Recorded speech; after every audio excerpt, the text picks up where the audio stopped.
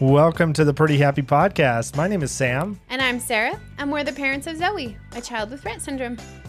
I love this podcast. I do too. I don't, it's not even like, I don't keep track of how many people listen or how many, Any analytics? Any analytics, yeah.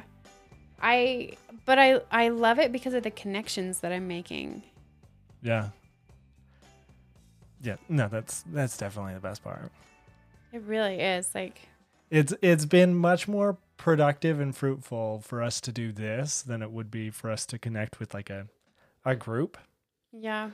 Which, I mean, we've connected with a bunch of groups on Facebook. It's true, we have. So, and we connected with a few people locally, and then COVID-19 happened, so we couldn't really connect much more with them. Yeah. But this has allowed us to connect with a lot more people. Yeah. It really has. It's been fun. Enough reminiscing. We need to jump into our topic for the day. Yes. Sam. Yes, Sarah. What is your topic? I can't think of a title. Topics. Need another T. Topics time. Topics time. Okay. I'm not actually going with that. I need to preface this with something. Yes. Because when I was talking with Sarah about it, she made a very good point. And that is what I want to talk about. Some parts of it can be incredibly controversial. Yes. I don't want to talk about the ethics of what we're talking about or the morality of the subject matter. That's not the purpose of this. It's me sharing some growth that I've seen in myself after having watched a little documentary. And so, anyways, this is a personal journey. Don't come away thinking that I'm saying one thing's good or one thing's bad or whatever it is. Yep. That's not the purpose of this. The purpose of this is to show where I was and where I am. So I love watching little mini documentaries. Yes. Little 10-minute to 30-minute documentaries. I can consume them in a short little break, and I enjoy nonfiction material. I enjoy fiction material, but I do really enjoy nonfiction as well, quite a bit. Yep. Sarah does not like watching documentaries about the last blockbuster in the world. When you start it at 10:30 at night, no, I do not. It's important. Oh, good heavens. But I came across a mini documentary from Vice News, and it talks about how Down syndrome has become a new front in the abortion wars. And obviously, my preface now makes sense. Yes. I think pretty much everybody who has had a child born within the past 15 years, 10 years at least, they have been asked at some point during the pregnancy if they wanted to test the fetus for Down syndrome. Which personally, I don't think there's an issue with that. No. I don't think there's a problem with that at all. In fact, I think it's great because it gives families the opportunity to prepare. Yeah. If we had been given the opportunity to prepare for Zoe mentally, emotionally, and then prepare our home. Yeah. And not even necessarily prepare the physical part of the home, but financially beginning to prepare so that way we could physically care for the home. I think that would have been great. But that's not something that they do, obviously, right now. No. So I absolutely do not take issue with these tests. I think they're great. And this little documentary begins with a family who is going in for an ultrasound, and it's not their first one. They had one a couple months before, and they had opted to do the test to find out if the fetus had Down syndrome, and the fetus did. And this was their first child. And the reporter asked the mother how she felt about the whole situation. And she talked about how she went to a dark place, which I related to because when we received our diagnosis, I went to a dark place. She talked about how it was really hard for her to grapple with the fact that her child could experience a myriad of issues. We're beginning to realize that Down syndrome, just like autism, is a spectrum, and the spectrum is vast and wide. Rett syndrome is a spectrum that is vast and wide. And so this woman began to realize that her child could not have any, real serious disabilities that could be caused by Down syndrome. The child could go on to lead a wonderful, very normal life, could even go on to manage a team of people in the workplace, get the education that they desired, whatever it is. Or the child could be confined to a bed for their entire life. You don't know. There's no way for you to know. But then she realized that what she was actually looking forward to the most was just having a child. That's what she wanted. And they turned to the husband and they asked the husband what he had gone through in his thought process. And he said the same thing, that he'd gone to a dark place. And for about 3 days, he considered trying to convince his wife that an abortion would be the best option because he didn't feel equipped to be able to handle someone with disabilities, which I can relate to the latter part of that because I had no connections growing up to anybody with a severe disability. I knew of individuals who had autism, who had Asperger's, who were amputees, or they had been born without limbs. But to have multiple disabilities like somebody with Down syndrome, or in our family, Rett syndrome, that's something I had no idea. I had no connections. And so I understood where this father was coming from. And then he came to the same conclusion after those 3 days that his wife had come to. And that was that they wanted a family. And this child was going to provide that for him. Anyways, the documentary goes on for a bit. It's about a 30-minute documentary, but near the end of it, there was a segment that, once again, I'm not wanting to discuss the morality of the situation or the ethics of it. It was simply interesting the cultural side of it. So I'm going to play that for us right now, and then I'll make some comments on my thoughts about what they're talking about. Down syndrome advocacy groups have largely tried to stay out of the debate, but the anti-abortion movement was galvanized after a 2017 CBS report on Iceland. At the time of the report, almost 100% of Icelandic women who got prenatal screening chose to end their pregnancies after they learned their fetus had Down syndrome. This is a country of about 350,000. It has now almost completely eliminated Down syndrome births since the test began in the early 2000s. I saw a promo for a news show, and it said, "Iceland eradicates Down syndrome." An interesting title for someone who is a parent of someone with Down syndrome. Okay, we're going to pause it there because that's really all I wanted to talk about was what has happened in Iceland, which, once again, I'm not talking about the ethics or the morality of the situation. It's simply interesting to see what individuals are choosing to do when they receive these results.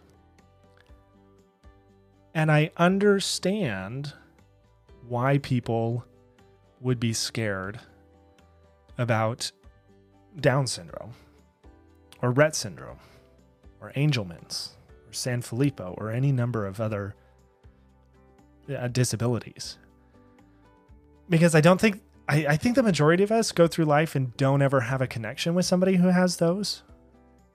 And when we hear that they have something like that, we immediately think that they're defective. And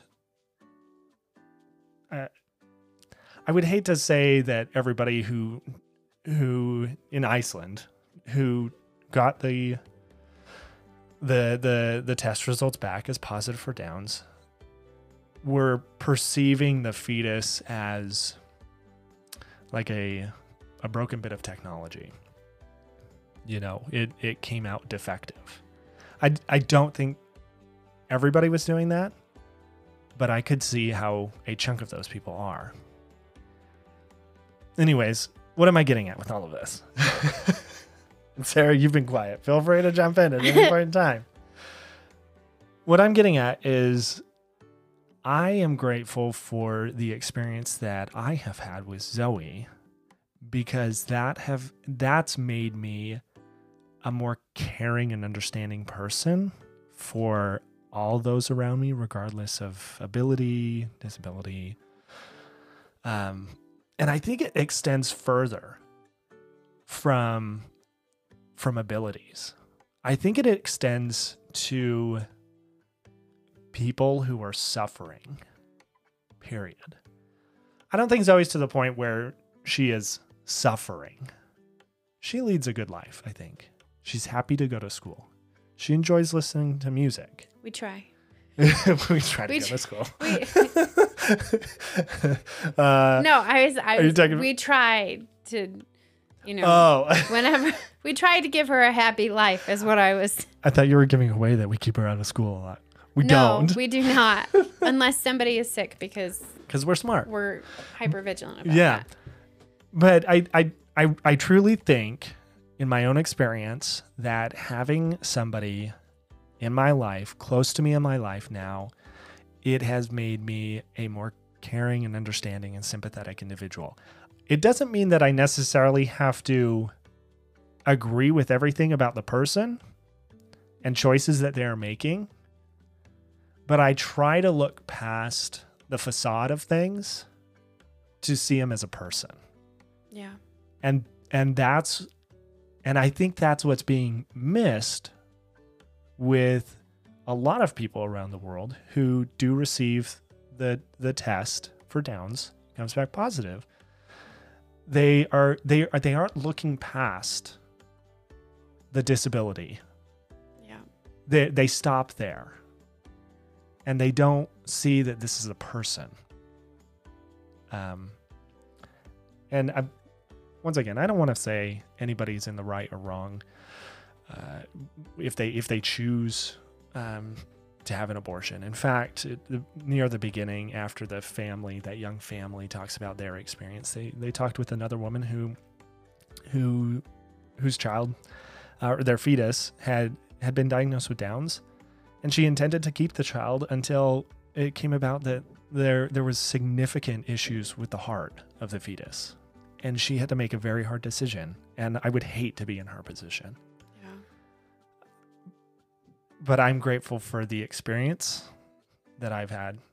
I'm grateful for Zoe. If I would hope that if we had been put in a situation where we had been able to test for Rett in advance, that I would have said, okay, that's going to be tough, but we can do it. But I know now that if we chose to have another child, which this isn't us saying that we're having another child. No. But if that test were around, or let's say we chose to have the Down syndrome test, I know it would be, okay, cool. Thanks for letting us know. We can begin preparing. Because we didn't do the test with any of them. No. Do you know what? I hadn't thought about that. But I distinctly remember us being asked the first conversation. Yeah. Yeah. I do remember, now that you mention it, I remember us having that conversation. It was in the room where they were doing Zoe's first. Well, it wasn't the first ultrasound, was it? No, it wasn't the first ultrasound, but it was one of the appointments. Yeah. One of the first appointments. They asked us if we were going to do testing, and we told them no, we Yeah. didn't want to. Yeah. Because me and you had talked about it, and we had decided that it wouldn't matter one way or another. And if anything, it would probably stress me out more to know the whole time during the whole pregnancy. So I was like, I didn't want to know beforehand. Yeah. I'm glad you brought that up. Maybe I haven't had any growth and I've always been a good person. Zoe has definitely made you a better person. Not that you were a bad person before. No. But I think she's made both of us better people. Yeah. Yeah. And she's going to go on to be able to make a lot of people better. Yeah. Because she's going to force people to see the world differently. Yep. She's going to force, we had this conversation when we were talking with what potentially will be her new classroom. Yeah. And we were talking about how we need to see through her eyes how to communicate, which in turn has forced me to figure out how to communicate with other people in different ways. Not perfect. I still struggle with it. And I can think of a couple times over the past week that I have not, gone out of my way to do it. But I definitely know I'm doing a bit better.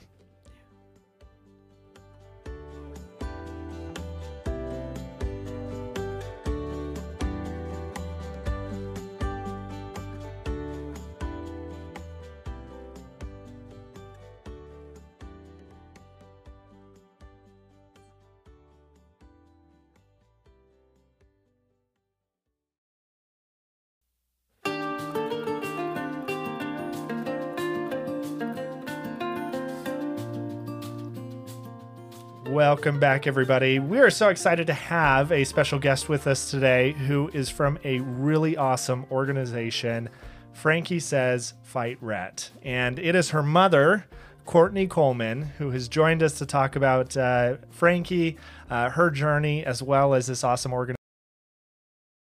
on the episode today. Thank you, guys. Thank you very much. Absolutely. Well, let's just jump into talking about Frankie, because she's the important one in this, right? She's the one that we want to get to know. So tell us about Frankie, who she is, what she likes to do, all of that fun stuff, her personality. All right. Well, Frankie is a beautiful, smart, sassy, almost 12-year-old girl with Rett syndrome. She loves music, camping, going to the beach. She loves it when her brothers get in trouble. She thinks it's hilarious. A true oldest sister. Oh, true oldest sister. What else would you like to know? Like the journey or? Yeah. So I was reading on your guys' website a little bit about her journey. You received your diagnosis in 2013. Frankie was born in 2009.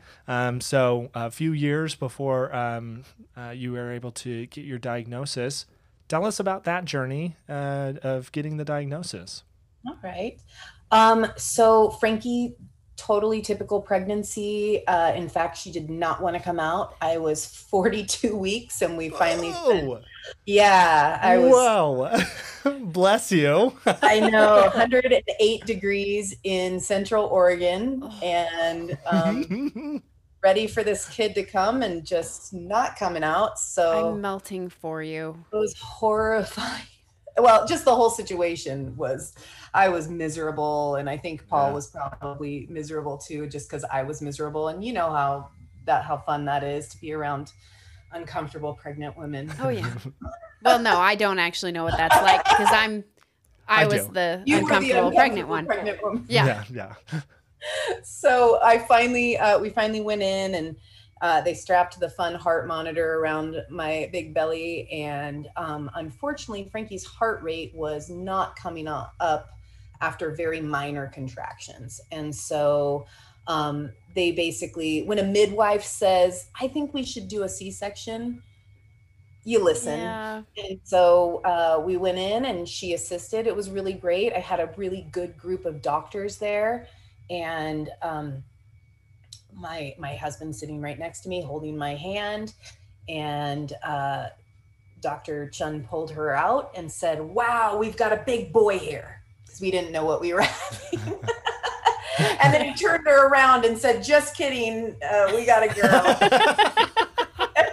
Oh my So gosh. that was pretty, it was really fun. It was funny because everybody was saying boy, but I would say probably around 6 or 7 months, I just had this gut feeling that we were having a girl. You just kind of like start to feel that way. And so, totally normal pregnancy, totally normal 6 to 9 months of development. She was crawling, she was cruising, sitting up, doing all the things. And, about, like, I would say in between 6, 9 months, we noticed her left eye had started to kind of go inwards, esotropia, and she was pretty ataxic, shaky. And my mom was a nurse, and she said, something's going on, kiddo. You might want to, take her in. And we took her into the pediatrician, and every single doctor was like, it's got to be your eyes. It's probably related to her eyes. We'll get her some glasses and we'll do surgery when she's old enough. And we moved from Central Oregon to West Seattle because 2009, 2010 was a pretty big crash in our economy. And my husband's a contractor.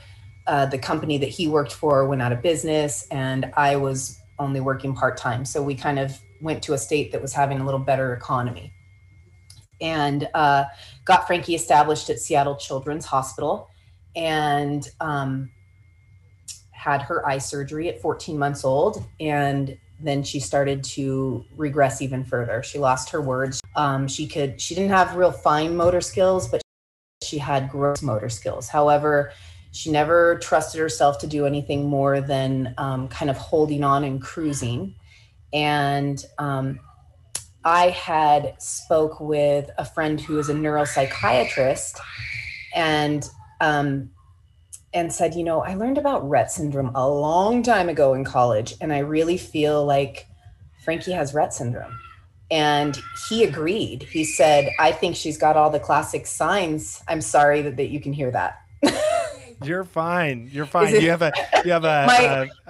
a home full of children. What else do you expect? I do. I'm sorry. And I think that my husband and the boys are wrestling. So, I'm sorry. So I lost my train of thought. I apologize. So we then pursued kind of a genetics department at Seattle Children's, and they kept saying, nope, it's not Rett syndrome. And they tested her for pretty much everything under the sun and banked her blood. And I demanded that we see somebody higher up because I swore that's what it was. So we just treated it like it was Rett syndrome. We got her plugged in with therapies and, did all the things as if it was Rett syndrome until we finally were able to see a neurogeneticist who still told me that's not what it is. And I said, well, her blood is banked here at the hospital and you guys can have the test back in 48 hours. So I don't care. We'll pay for it. Let's run the test. And in 32 hours, Friday, October 11th, 2013, she called me and apologized profusely because Frankie had Rett syndrome and one of the 8 most common Rett mutations. So, wow. Yeah. So, I think it was more of, it's really hard when you get a global developmental delay diagnosis for a lot of reasons, because A, you don't know, you don't have a confirmation, and B, it makes it harder to get things for your child because you don't have a definitive, this is what it is. Well, and there's so many directions you can go. Exactly. And so it was just really important to us that we were heard, because we felt unheard for a while. I mean, it really has to do, I think, sometimes where you are. Had we still lived in Oregon, I think Frankie probably would have been diagnosed before she was a year old, because at the pediatrician's office, when we went back to, the doctor there had all the girls with Rett syndrome. She knew about it. She was an older doctor. She was very well versed in it. And in fact, one of our dear friends who lives in Redmond, their daughter was diagnosed quite early by that doctor because of that skill set. Yeah. Where up in Seattle Children's Hospital is phenomenal in so many realms, and now genetics is one of them. But at the time, I think that wasn't one of their strongest points. And so, it was just our journey to kind of be a part of helping them become better, because the icing on the cake was Frankie got her diagnosis. But because of Frankie, they pulled 5 other girls' cases and correctly re-diagnosed 5 girls with Rett syndrome. Holy cow. One was 14 years old. Oh my gosh. So that's like, it gives me goosebumps every time I say that, because it was like, you know what? Yes, it was a struggle and we really wanted to get this, but we didn't treat it any differently because we just had that gut feeling that's what it was. And when we got the phone call, it's sad. Your heart is like, because you really don't want it to be that. No, but but it's like something. You knew, and it's this sigh of like, we knew it. We just knew. But also, it's just not something that you want anybody to go through. But getting that information, I mean, I can't imagine her being 14 or being amongst the children before you could figure out what it truly was. And it was all based on a clinical diagnosis. And there was no real, kids fell through the cracks all the time. Yeah. And I feel like we're fortunate in the sense that we live in this time of incredible advancement in technology. And it's a simple blood test for our girls. Yeah. It's taken decades of research and decades of effort for us to get to this point, and I'm incredibly grateful for all the sacrifices that have been made. I'm grateful for the patience of the families who dealt with those situations that you were talking about, those misdiagnoses, for being patient and understanding and going through the process to try and figure out what it is. And there are plenty of people who it took them up to a decade at times to get that diagnosis, because Rett syndrome, it wasn't common. It wasn't out there and readily available like a lot of other stuff is. It's a word that, I think probably, even in 2013, I would say Rett syndrome, and maybe 1 out of 10 people had a clue what I was talking about. And now I would say 9 out of 10 do. Like, we are getting someplace with everything, because there's that knowledge, there's that awareness, we're educating people. I think we're also fortunate to have, some people who are in a famous realm. Yeah, they're in positions of influence. They're in positions of influence. Yeah. And gosh, I wouldn't wish this on anybody. Of course, we would never want anybody to have to go through what our daughters and sons go through, what our children go through. But it does help to have people in influential roles. It really does, Well, I think it's us being grateful for the diversity of the community and Absolutely. What all of us as family and friends of these individuals who are afflicted with Rett syndrome, what we can bring to the table to bring awareness about it.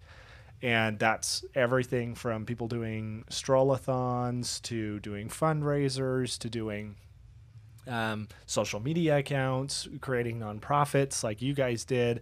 There's so much that we can all bring to the table, and that's what I think I'm most excited about with Rett syndrome right now, is because the science has progressed so far along.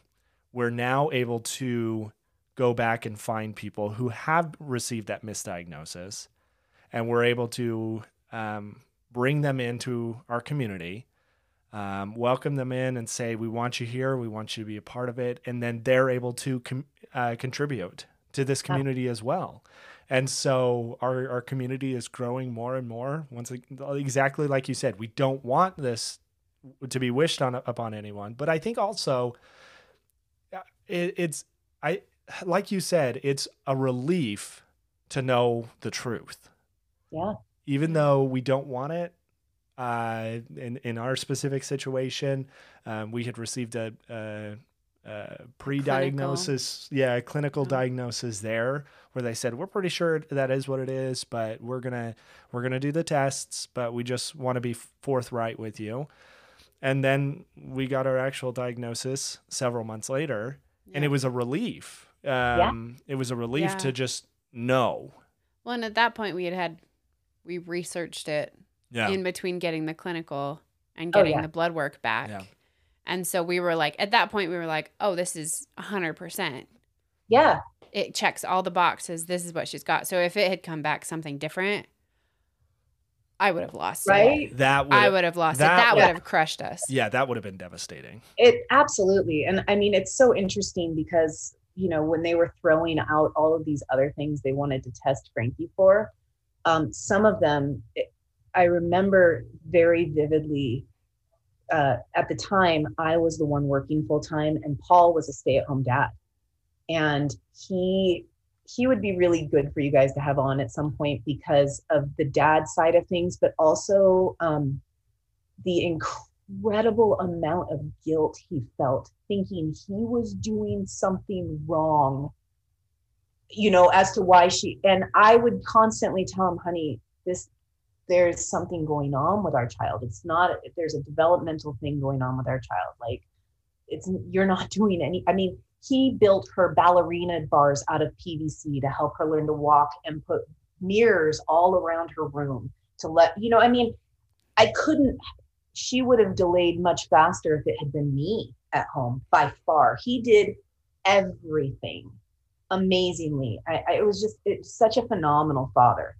But he, on the way home after them talking about some of these things they wanted to run for her, and some of them were like, she was way too with it and advanced for them to even think of running some of these tests. And his heart was he had to pull over and he broke down. And I just felt like, God, he's carrying the weight of the world on him. And it's not anything, nobody did anything. Like, it's winning the lottery backwards, you know?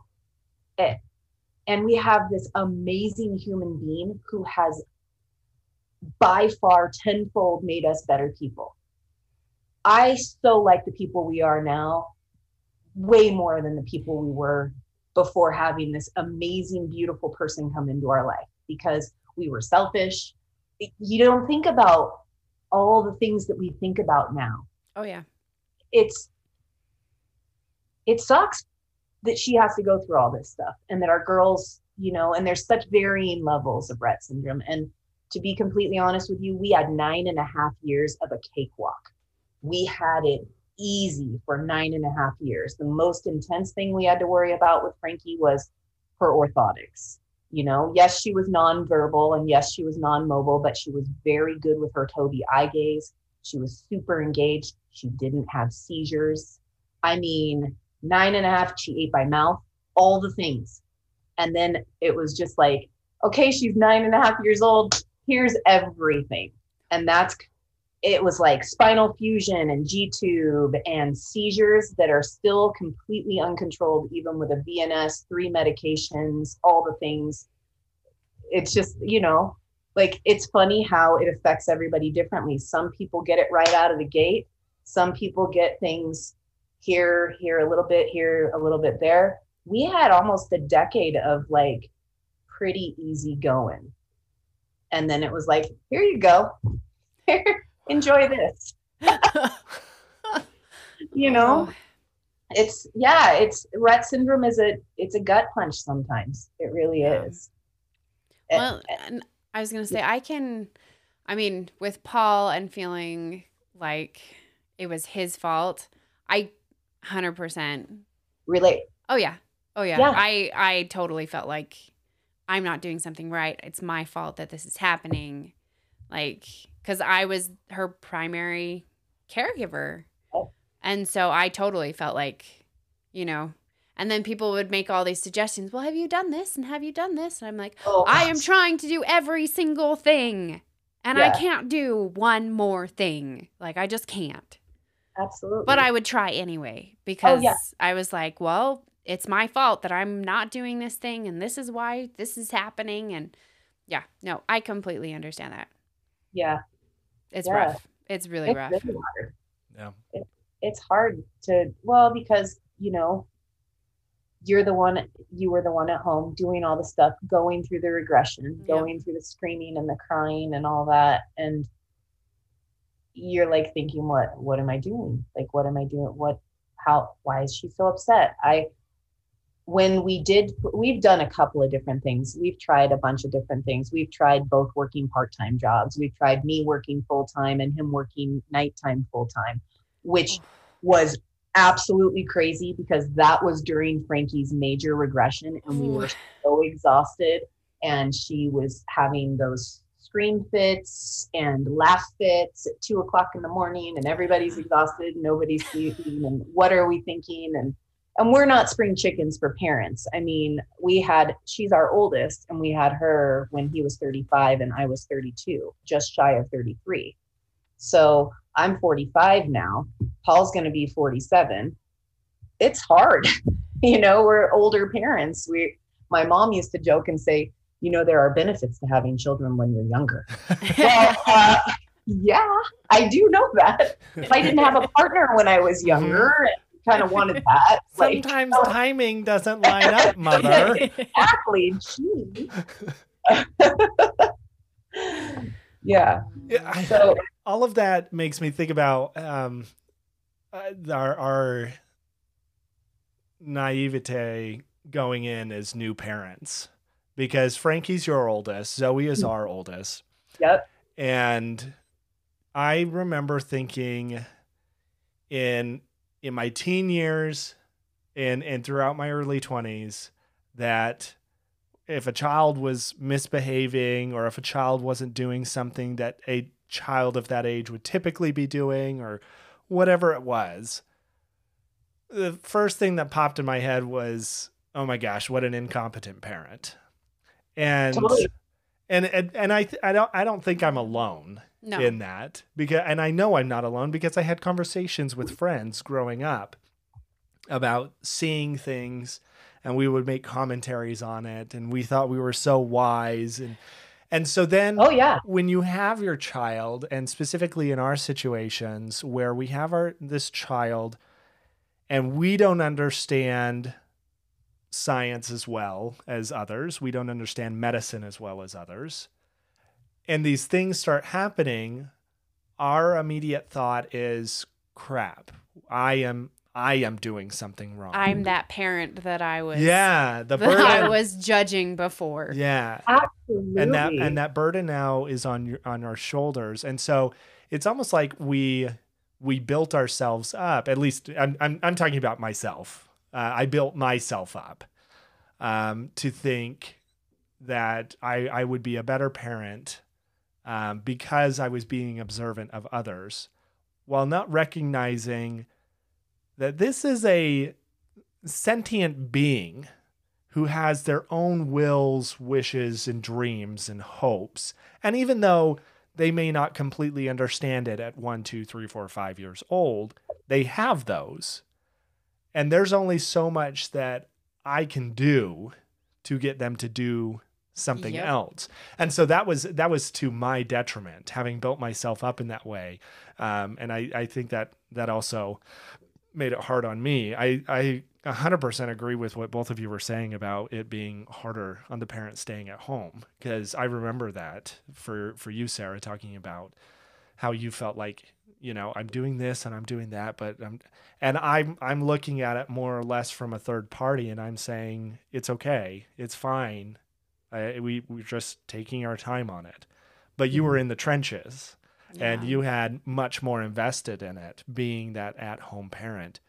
I'm sure it was much more difficult going through all of that than it was for me, because I was able to remove myself from the situation. because I was working a more or less a 9-to-5 job, and Yeah. I was away and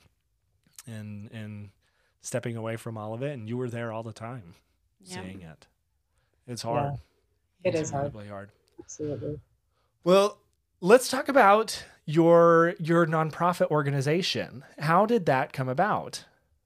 I think basically I think there's a couple of ways that people go when they receive kind of the Rett diagnosis, or a diagnosis that, that your life isn't going to be what you had hoped or expected for your child or what have you. And so you can allow it to consume you, or you can jump into action like you guys have done and like we have done. Like for me, that's just, I was like, well, we got to do something. What are we going to do? So my first thought was, let's start having some fundraisers and raising money for research, or for Katie's clinic for Rett syndrome, because we were going to be heading there right after we got Frankie's diagnosis. I immediately was put in touch with Katie's clinic, and I was talking with Erica Robertson, and then I heard about Calling English, and all, we just all got in. And I'm originally from the Sacramento area, and so Katie's clinic's in Oakland, and it just kind of all came together. And so I was like, let's raise some money, because they're a nonprofit. And then I said, I want to do more, because that's just me. Like, our family has been very, very fortunate and on the receiving end of a lot of good. And for me, it's like, how can we give back? Because we've been so blessed, So originally it was just going to be, starting a web page and allowing people to donate or whatever. But I was like, we got to take this a step further and make it really legitimate, because it needs to be a 501c3. People need to know where these funds are going and how they're going to be used. There's a lot of generosity in the world, but it never hurts for people to be able to have it as a tax write-off, or, just getting the information out there. And so it originally started as kind of this idea of, we're going to raise money for research and clinics. And then as I was doing a little more research after we started the nonprofit and got everything kind of up and going, I noticed, that we've got rettsyndrome.org, and we've got GP2C, and we've got, the Rett Foundation doing trials, helping parents get to trials, but we don't have any foundations helping the parents, the caregivers, like what they need. Because sometimes people just need to be able to bring in somebody that they can fully trust to help watch their high needs child, which means maybe you need to hire a nurse so that you and your husband, or you and your partner, or, you and your other children, because we do have a lot of single parents out there, you just need a break. We are fortunate, our families, that there's 2 of us, but there's a lot of singles out there. And it's hard for me, and I have help, And so I think, gosh, how can we be of service to the caregivers, the people who are taking care of their sons and daughters with Rett syndrome? And so we kind of changed the focus and said, we're going to raise funds so that if people want or need help to go to trials, we'll help them with that. If they need medical devices, we'll help with that. If they just need to get out and go have a pizza with their husband, sister, brother, whoever, we'll help them get a sitter, and do this. Or Christmas presents, like, just kind of, people reach out to us, or we see a need and we raise money. It's just kind of, we're not real big. We don't have any overhead for the most part. We have very minimal costs because we don't have any paid employees. Essentially everything that we get donated goes back out into the Rett community, which I love. Like, we have donated to some memorial funds. We've donated on behalf of girls who've passed, or boys who've passed. We've donated to some of their favorite organizations in honor of them. We did just do our most successful fundraiser ever on Facebook for Ireland and Heather Clark, who actually live here in Oakland, Oregon, to help raise money so that Heather doesn't have to keep lifting Ireland in and out of a vehicle that doesn't work for her. I mean, it was like huge And I was so excited when I was like, oh my gosh, this is the best fundraiser we've ever had. And we didn't even have to like go get things for an auction, or like, I was just really excited, because I've always said people love to donate when they also get something. So we've had, prior to COVID, we actually would do like fundraisers. We did RBIs for Rett because I played softball in college. And so we did that, and we did a winery one where 20% of the proceeds would go to the foundation for donation and stuff like that. But with COVID, everything's had to become real condensed social media stuff. So I was just really excited about the outpouring of support for this mom and daughter. Prior to that, we did one for the Moore family in Redmond because Lily is participating in the trifinitide trials up at Seattle Children's. They have to go up like monthly, sometimes 2 times a month. I mean, these are huge sacrifices they're making to help my daughter, our daughters, our sons. And if I can just help a little bit, because it's my dad and Paul and I that are basically running FSFR. And if we can help even just a little bit, like it's just awesome for us. We just love it. It makes me really happy. That's what. Me happy. Yeah, the finding a caregiver, a sitter or something like that to go out for the evening. That is something that we have talked about multiple times. Yeah. And we moved to Colorado. It's coming up on 2 years now, and we're still establishing ourselves in the community. But when we first got out here, I mean, that was very shortly after receiving Zoe's diagnosis. Yeah, just a couple of weeks. Yeah, and we wanted to go out for our anniversary. And we had long discussions about, well, what about this person or what about that person? Who could possibly? Yeah. And we had reached out to members of our congregation and asked them for ideas of people. And I think most churches, it's kind of the same thing. Typically, it's the teenage girls who are looking for babysitting gigs to make some money. And we talked about it, and we're like, we can't really do that. Yeah. We can't do that with Zoe. We can't have even a very mature 16, 17, 18-year-old. We need somebody we can trust with the medical stuff. Yeah. If they needed to drive her to the hospital. Yeah. Like they could do that. Like, yeah. And, and that takes a very mature person to be able to handle that. Yeah. And a skill set. I mean, 100%. It's definitely, it's hard. It's not just having the first aid and CPR certifications. No, because we all know that you can pass that online. Yeah, exactly. And I mean, we've figured out something that works well for us, and just as a way of information, maybe it works out well for somebody else. What we've done is we found these grandmotherly figures in our neighborhood and in our community who have connected with us, and we've connected with them, and we've invited them over for dinner, and we've invited them over to hang out with the kids to make these connections so we can have conversations with them about Zoe, because it's hard to invite somebody over and say, here's Zoe in a box.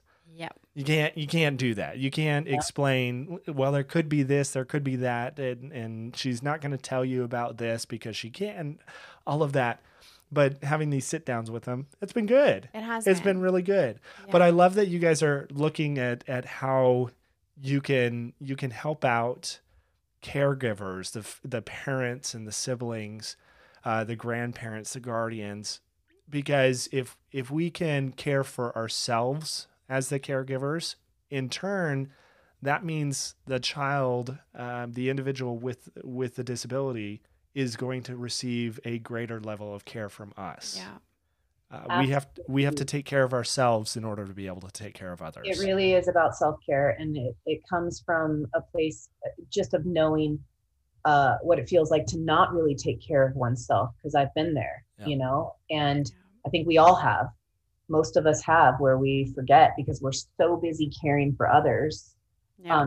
not, and for many of us, not just our child with Rett syndrome, but other children. And there are people in our community who have children with Rett syndrome and Down syndrome and autism. I mean, have multiple disabilities, and everybody needs a break. Yes. There is a breaking point, and you feel it. You feel it, and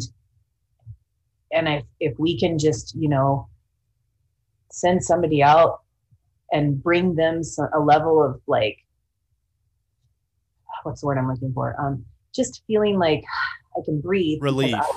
Relief. Thank you. Yeah. I've got somebody here, and making the connections, which you guys have done. But also like having, when Zoe gets older, if she needs someone with more medical expertise, being able to have someone come in, a nurse come in, and not be like breaking the bank to do it because a place like Frankie Says Fight Rett or another nonprofit has been able to help your family out. And that, finances are always a thing for families like ours, because you're always worried about what's the insurance going to cover, and my kid needs this. Is it going to be covered? Or, it's wheelchair vehicles, accessible vehicles as your kid gets everything bigger. You add special needs to anything and the price just shoots up. Yeah. Well, but it's not just that though. It's just there's a lot of extra things that we have to do to care for these individuals, to make sure that they live a high quality of life. Yeah. And that costs money to do that. I think we've already shared this on the show before, and we've had this as a topic of discussion before, but I think it deserves repeating for anybody who may be new and not part of the community. There are things that you don't think about until you're in the mix.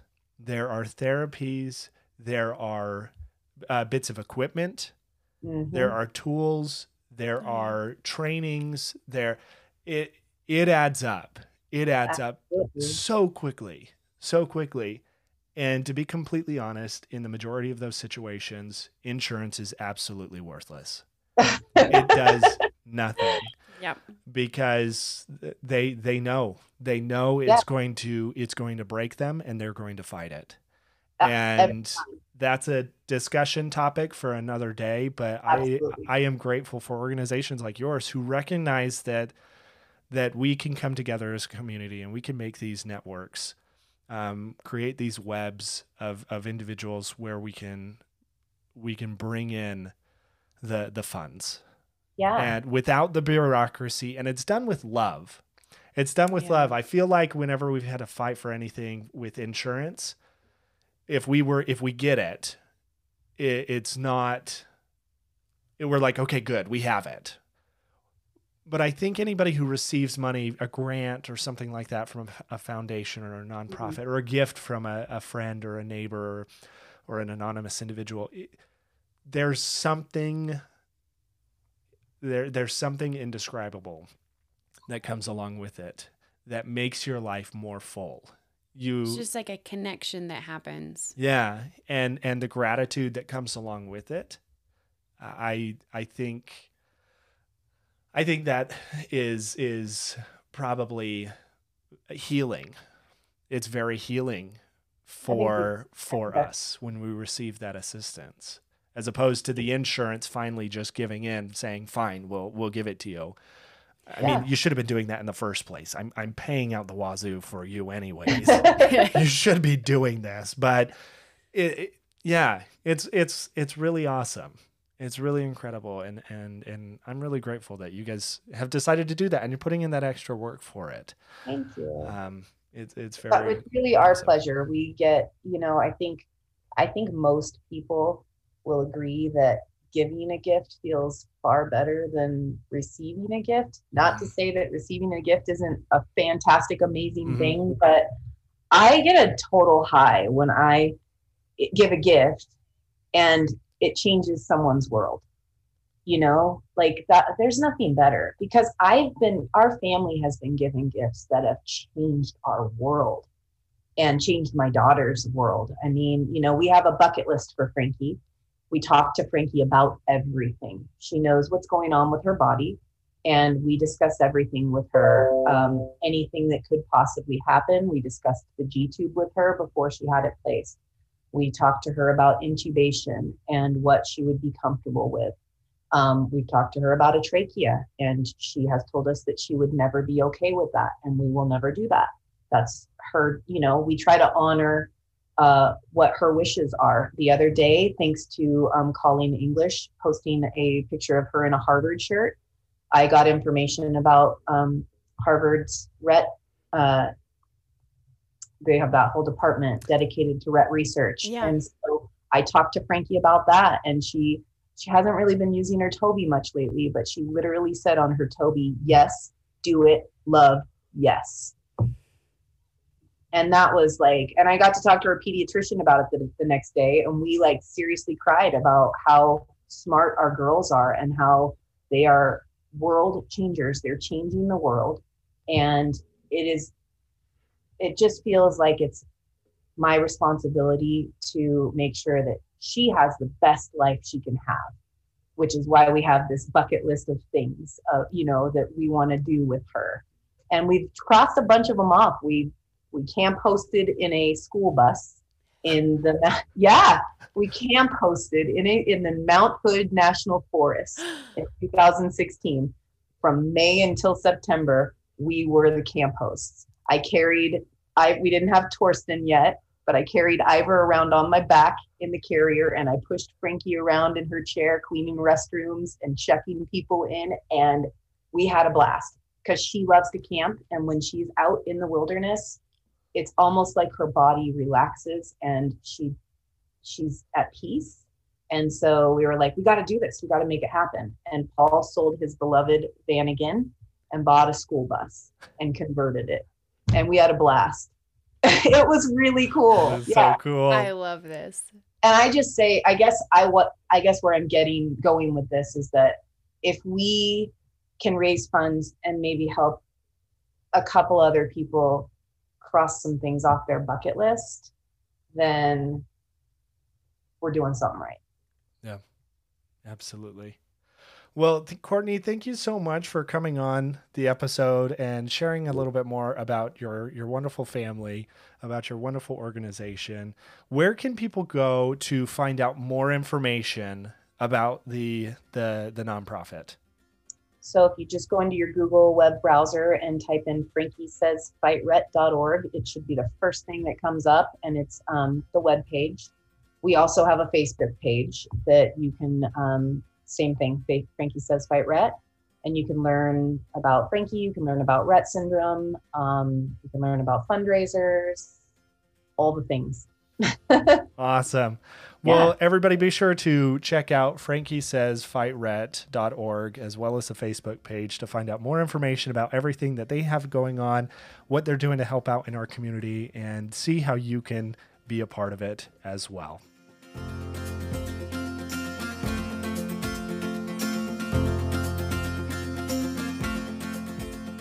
A big thank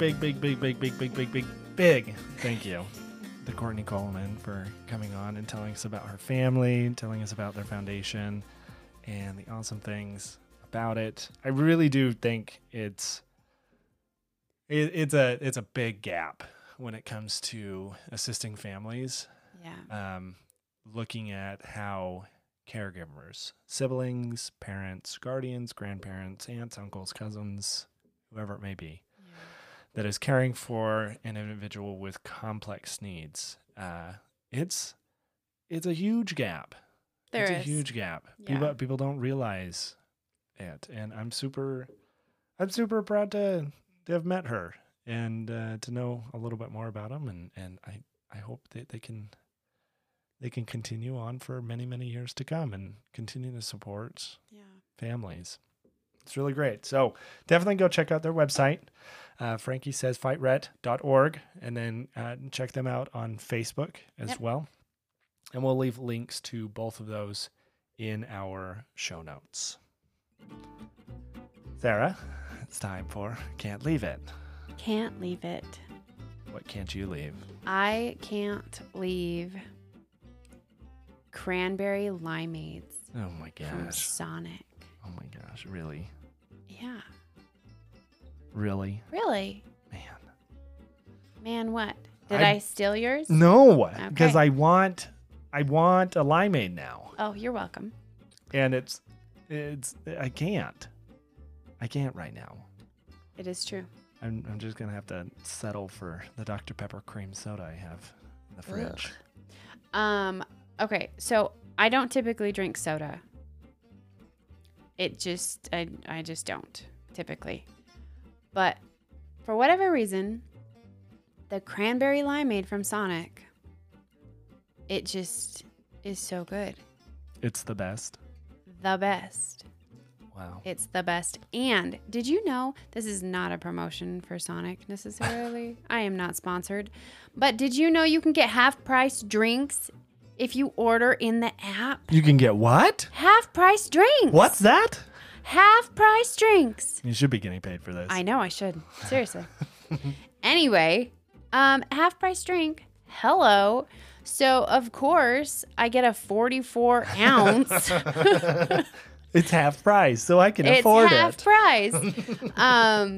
Yeah. And that, as of late, has been my, instead of sitting on the couch eating popcorn at night, when I have a rough day, I say, Sam, I need a cranberry limeade. So he comes home from work and he brings me a cranberry limeade when I've had a rough day. Yeah, I do my job. He does his job. I do my job.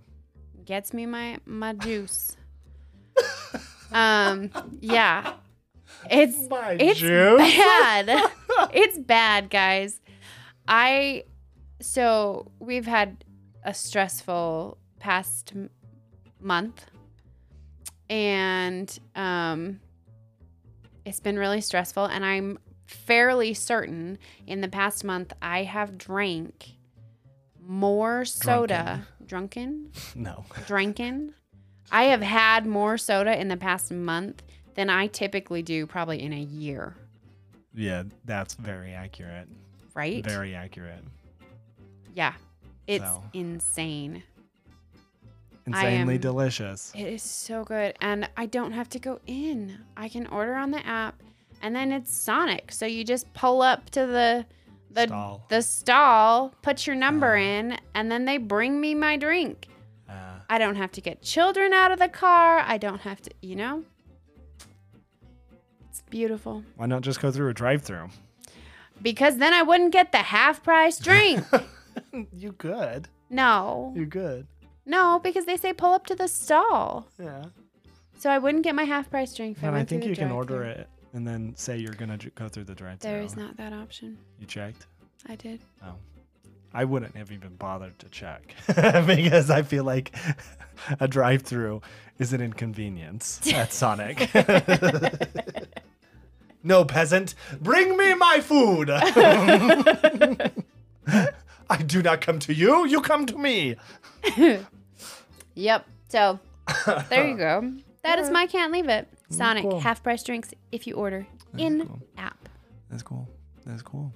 Sam, what's your can't leave it? Well, for the past few episodes, I've been keeping people up. Oh dear. You didn't think I was going to do it. I've been keeping people apprised of the situation in Eurovision. Sarah is not enjoying this. No, but, I am not. Hold on. I think it was the last two episodes. The first time I shared with you guys about Dadi Freya. Okay. And then the second time I told you I was freaking out because this Russian group, Little Big, popped up on my YouTube feed. And I was like, oh no, they're competing against him. He has been obsessed. Hold on. Let me tell my story. So it popped up, but then I realized that they competed in 2020 and they're not competing this year. But I was on TikTok. And ladies and gentlemen, there is now the most glorious crossover that I never knew I needed.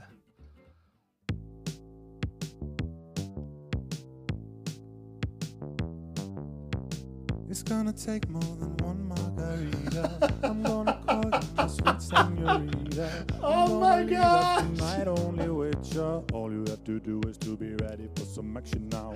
Don't be a dummy. I got that yummy. Okay, if you haven't figured it out yet, this is Daddy Freya, the guy from Iceland. And he is singing the song by Little Big, the Russian group that I was freaked out by. Oh my gosh. This is the best. This is the best. Sarah, I don't understand why you're so bothered by this. I am bothered by this, not because he has done a cover, but because you play these songs right before I go to bed, and then I wake up, and do you know what is going through my head? Oh no, oh no, oh no. Oh my heavens. Let me tell you what. All of our children will be able to incorrectly count in Spanish. Count to 4 in Spanish? Yeah. That is how often you play this. No, I haven't played it. As of late. As of late, you As have of not. late, I will haven't. give you Okay, that. I've left it alone, but it popped up on my TikTok feed and was like, oh my gosh, I need this. I need this in my life. I And will then say went, I do like the cover better than the original. I prefer the original, but my heart loves the cover. So, anyways, now you guys have been brought up to speed about all the important stuff happening in Your bi-weekly dose of of Eurovision. I don't know anything else that's happening in the competition. All I care about is this guy from Iceland. That's it, nothing else. And for anybody listening in Europe, which I know we do have some folks listening in Germany and Ireland, we have a decent amount of listenership there. I don't know why, but we're grateful for you guys. If you have a chance, please vote for him. I can't. And if you can cast a vote for Daddy Freyr and the data, which I don't know how to say it in Icelandic, I would love you. I would love you forever. And with that, thank you so much for joining us for this episode. Be sure to subscribe to the show wherever you get your podcasts so that you're notified when we publish episodes, which is every other Monday morning. And please leave us a rating. Leave us a message or a question on the Anchor app, and you can become part of the show. Follow us on Facebook and Instagram at Pretty Happy Pod, where we share episode clips, news and updates, and photos of our adorable daughter. If you would like to be interviewed on our show, reach out to us on any of our social media accounts, or you can send us an email at prettyhappypod@gmail.com. For more information about Rett syndrome, visit rettsyndrome.org.